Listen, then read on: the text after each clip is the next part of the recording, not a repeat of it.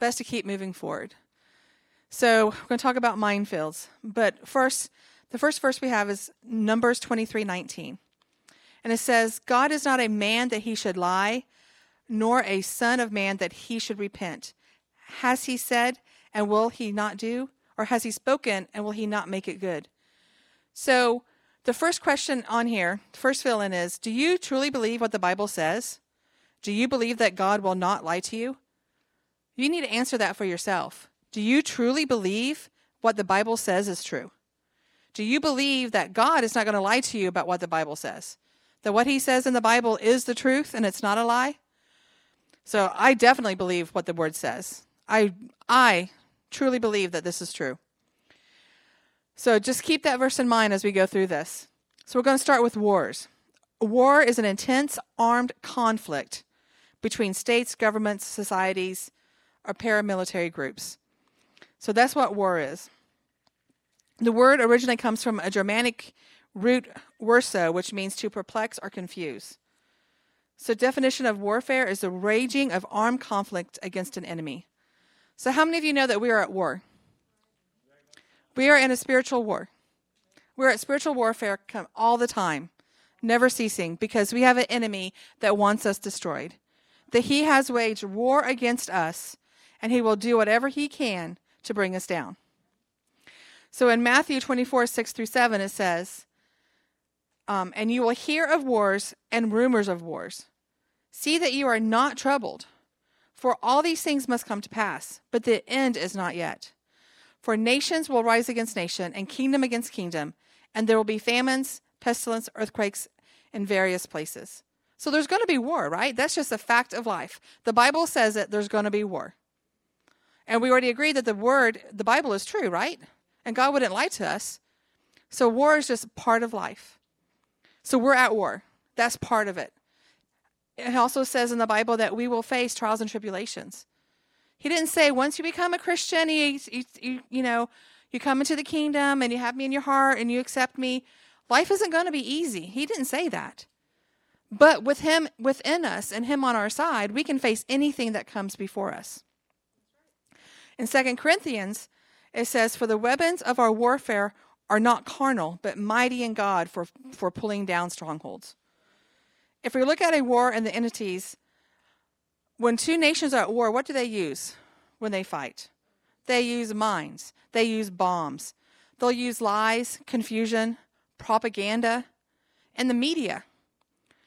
What better way to spread rumors against other nations than the media? Our media will take anything and run with it and spread lies, which spread confusion, which spread propaganda, which causes all kinds of conflict. So, we are at war. The devil, that's your fill-in, has declared war on us, and he will use whatever he can to get his hands on us to try to defeat us, to keep us from doing what God has called us to do. So I know, my dad is a big Western and war movie. So I've watched a lot of war movies with my dad, and there's a lot of good ones out there that I really like. It's been a while, but the older ones, they're so good. I love watching them, even the funny ones. But my favorite show of all time is MASH. I've watched every episode of MASH at least 5 times. Some of them I could probably quote word for word what's going on. But that was my grandma's favorite show too. My grandmother, as I said on Sunday, she was a nurse in World War II, and she was in a MASH unit. And she was at the Bottle of the Bulge, and she was at all these places, and she never really talked about the war. But the one thing she did talk about were the mines and the minefields. And she didn't talk about those until she was had full-blown Alzheimer's. And so she didn't know me, but I would go visit her in the nursing home. And for a brief moment of recollection, she would see me and she would call my name. And then she would grab me by the hand and we'd go down the hall. And then she was back in the war. And she'd be like, walk where I walk. Now be careful. If you step in the wrong place, it'll kill you. There's mines out here. So she was taking me through the minefield in the nursing home from what she remembered when she was in the war. And I watch MASH, and when you see a minefield in a movie or a TV show, The one episode of MASH, there is a child, one of the village children, has run out after a ball in the middle of the minefield. Have you guys seen that one? And so I think Trapper is the one that goes and gets him. And, very carefully tries to, gets to him. They find a map that has where all the mines are, and they have to follow that map. We have a map right here. This Bible, his word, that's our map. So the devil has placed all these minefields to try to keep us trapped and from moving forward into the kingdom of God. What are some of these minefields and obstacles for you? I mean, a lot of times it's, things of the world. He placed these obstacles to keep us from going to the kingdom of God. He will use anything to get us off of the word. He will use greed and alcohol and drugs and fame, and jobs and money and popularity and being accepted by this group or that group. He will use anything and everything to get us off of focus of the word. And that is a mind. So you got to be careful. You're walking through. Oh, there's this job. I can make twice as what I'm making, but what am I really giving up? Wait, which way do I go? You got to walk around those mines. You got to navigate through. And to navigate through the minefield, you need a map. The Word of God is your map. So you think there's two different types of mines out there that I put down here. The first one is the Claymore mine. And if you've watched the war movies or you have military history or you were in the military, you know what a Claymore mine is. Claymore mine is when you step on it and you come off, it's going to go. And it's going to be one big explosion straight up. And it usually kills whoever stepped on it. So the devil puts out Claymore mines that are designed to kill that individual. And that could be addiction, greed, depression, anything that keeps that person from following after Christ. But we know it doesn't just affect that person, it affects everybody that loves that person, their friends, their family. Because when they have issues, it affects the whole family. But the devil's going after that one with that specific desire or that specific mind to take them off of the Word of God. Okay, so now you have a Bouncing Betty. So Bouncing Betty is one that comes mainly in the form of confusion. So when you step on it and you step off, it has collateral damage, and it's to injure and hurt as many people and destroy as many people as it possibly can. Those are the ones that shoot out bearings and nails and all kinds of things, trying to take down a large group of people. So therefore, striking out a church congregation, attacking the whole family, because when it goes off, it takes out a large group and brings forth confusion. So there's a lot of different things out there that can do that. The same things that bring down the one person, but now the devil's used it to bring down the whole family unit. Churches. There's a lot of churches out there who have some different type of doctrine that doesn't line up with the Word of God. So they're having a Bouncing Betty going off in their church because they're creating confusion within those churches.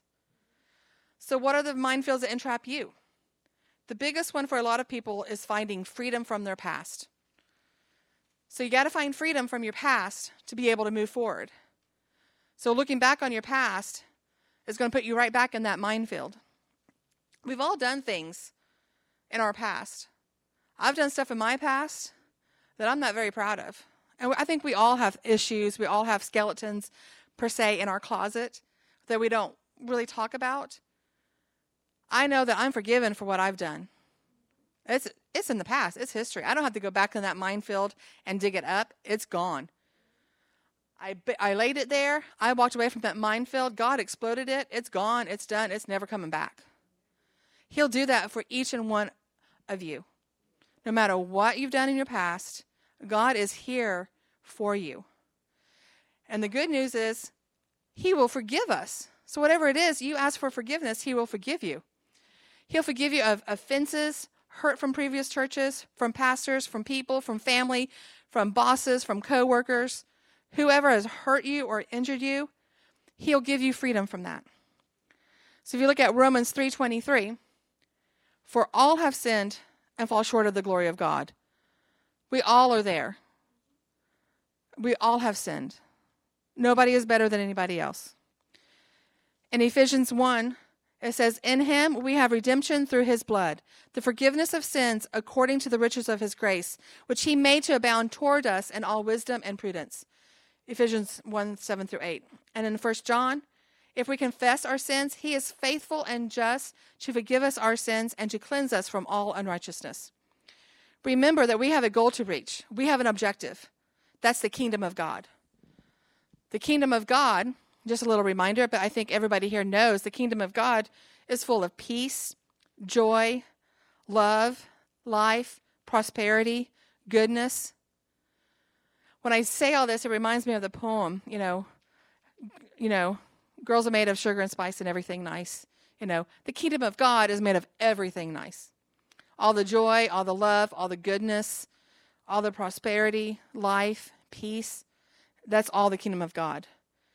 There is one who does not want us to reach that. And just as an army constructs a minefield to stop the enemy or to slow him down, Satan has laid a minefield to confuse and to wound. Those are your fill-ins. Confuse and to wound and to destroy.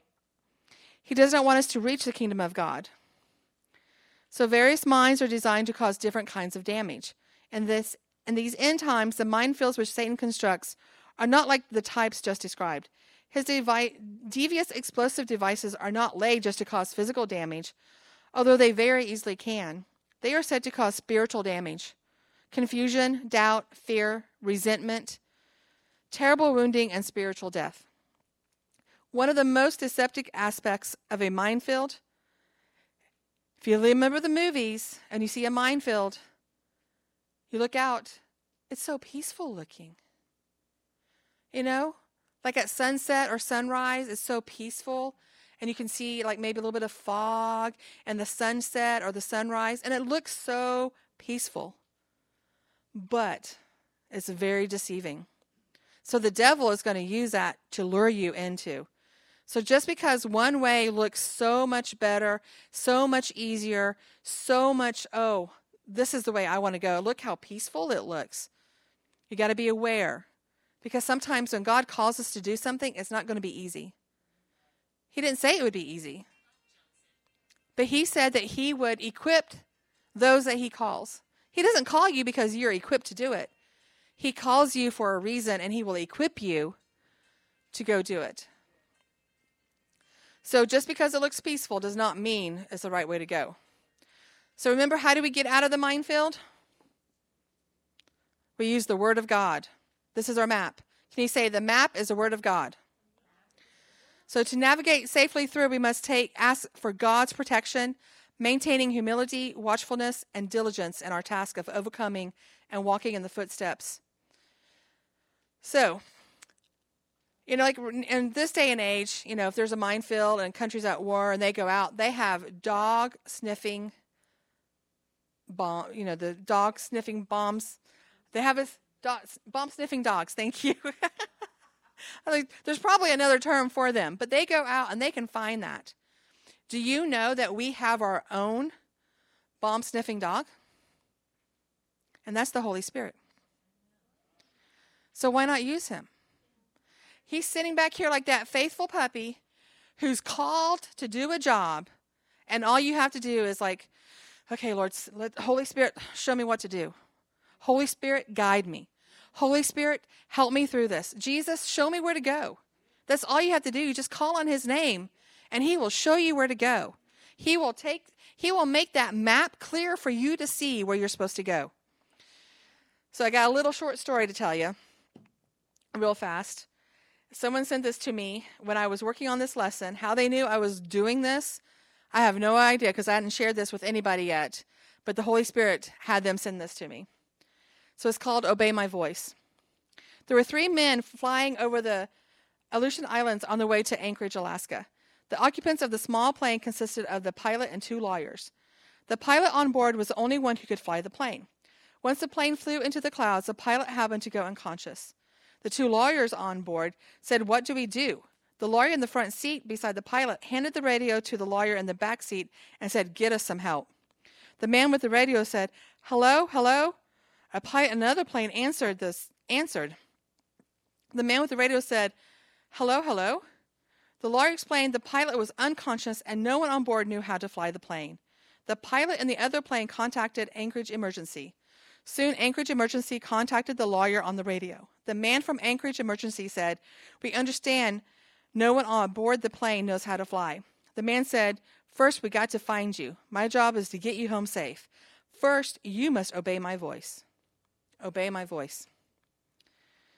You are in the clouds and have no idea where you are and how disoriented you are. You must follow my voice or you are going to die. The lawyer radioed back and said, "We got nothing but your voice." They told the lawyers they were an hour and a half from Anchorage, and between them and Anchorage there were storms. The man on the radio said, "Hear me, don't look at the storms, don't look outside, just hear my voice, and I will get you through. Trust my voice. Your head is full of all kinds of voices, but you must obey mine. I am going to bring you in and line you up." The man on the radio said at the end of the runway are some lights in the shape of a cross. "The cross will lead you home. Stay with me and follow my voice." So many listens to other voices and they self-destruct, collapse, or crash and burn. The lawyer obeyed the voice and landed the plane safely. You might be in a scary place with no one to pilot your life but you. Listen to his voice. You may have all kinds of voices telling you what to do. Trust the voice of God. Obey his voice. Jesus said, "My sheep hear my voice, and I know them, and they follow me." We got nothing without the voice of God. So don't look at the storm that's in front of you. Don't look at the storms that are around you. Don't look at what you just came out of. You just listen to his voice. You may not be able to see him, and you can't see where you're going, and you don't know what is ahead of you. And it might be a minefield, but you listen to his voice, he will get you through that minefield. So in 1 Peter it says, "For to this you were called, because Christ also suffered for us, leaving us an example that you should follow his steps." So follow after him and follow after his steps. So let's call on the Holy Spirit to help us and guide us. Our explosive sniffing superhero, the Holy Spirit, because he's my superhero. And follow the path God has placed before us and not be distracted by the peaceful lure of the minefield. John 14:26 says, and that one's not in your notes, "But the Comforter, which is the Holy Ghost, whom the Father will send in my name, he shall teach you all things and bring all things to your remembrance, whatsoever I have said unto you." So, you can listen to the Holy Spirit and do what the Holy Spirit says, but there's another aspect. And this means more and more to me as I go through life. But in Ephesians 6:11, "Put on the whole armor of God, that you may be able to stand against the wiles of the devil." Praying in the Spirit gives us power and calling on the name of Jesus. So my husband, every morning, I know I don't disturb him. He gets up, he does his routine. He gets dressed, but before he puts his clothes on, he puts the whole armor of God on each day. He goes through the actions, the helmet, the breastplate, the sword. I mean, he goes through it all and says it. And I don't know a man that has more peace than my husband. So I have to, take his example. But we got to put on the whole armor of God. You can't just put part of it on. Because when you go into battle, you don't know what you're facing for sure. You might put the helmet on, but they're coming after your legs. You might put the breastplate on, but they're coming after your head. You got to put everything on. So with the armor of God and the Holy Spirit and his map through the minefield, we can do it. So I just want to, you guys just remember, when you walk out of here, each step you take, the devil has laid a mine down for you. But with God and Jesus in your heart and a map to the minefield, you're going to make it through.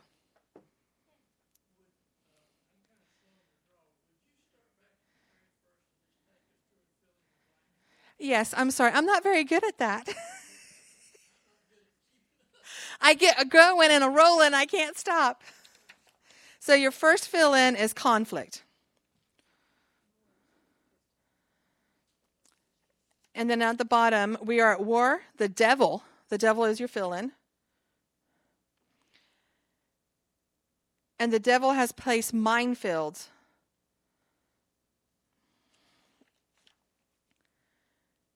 And the next one is the kingdom of God. And then you have claymore mines.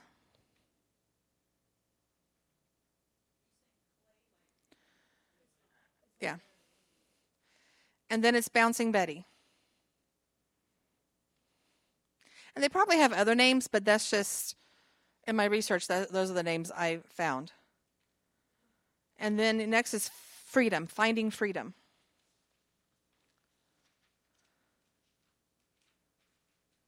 And then forgive.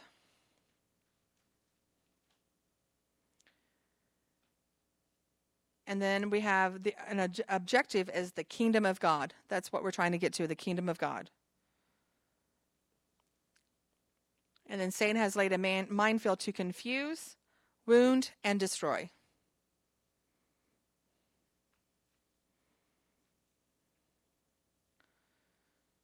And then we have peaceful. And the last one is God's protection. But that very first fill-in is for you to fill in. That's a question for you. Do you really believe what the Bible says is true? And that God would not lie to you?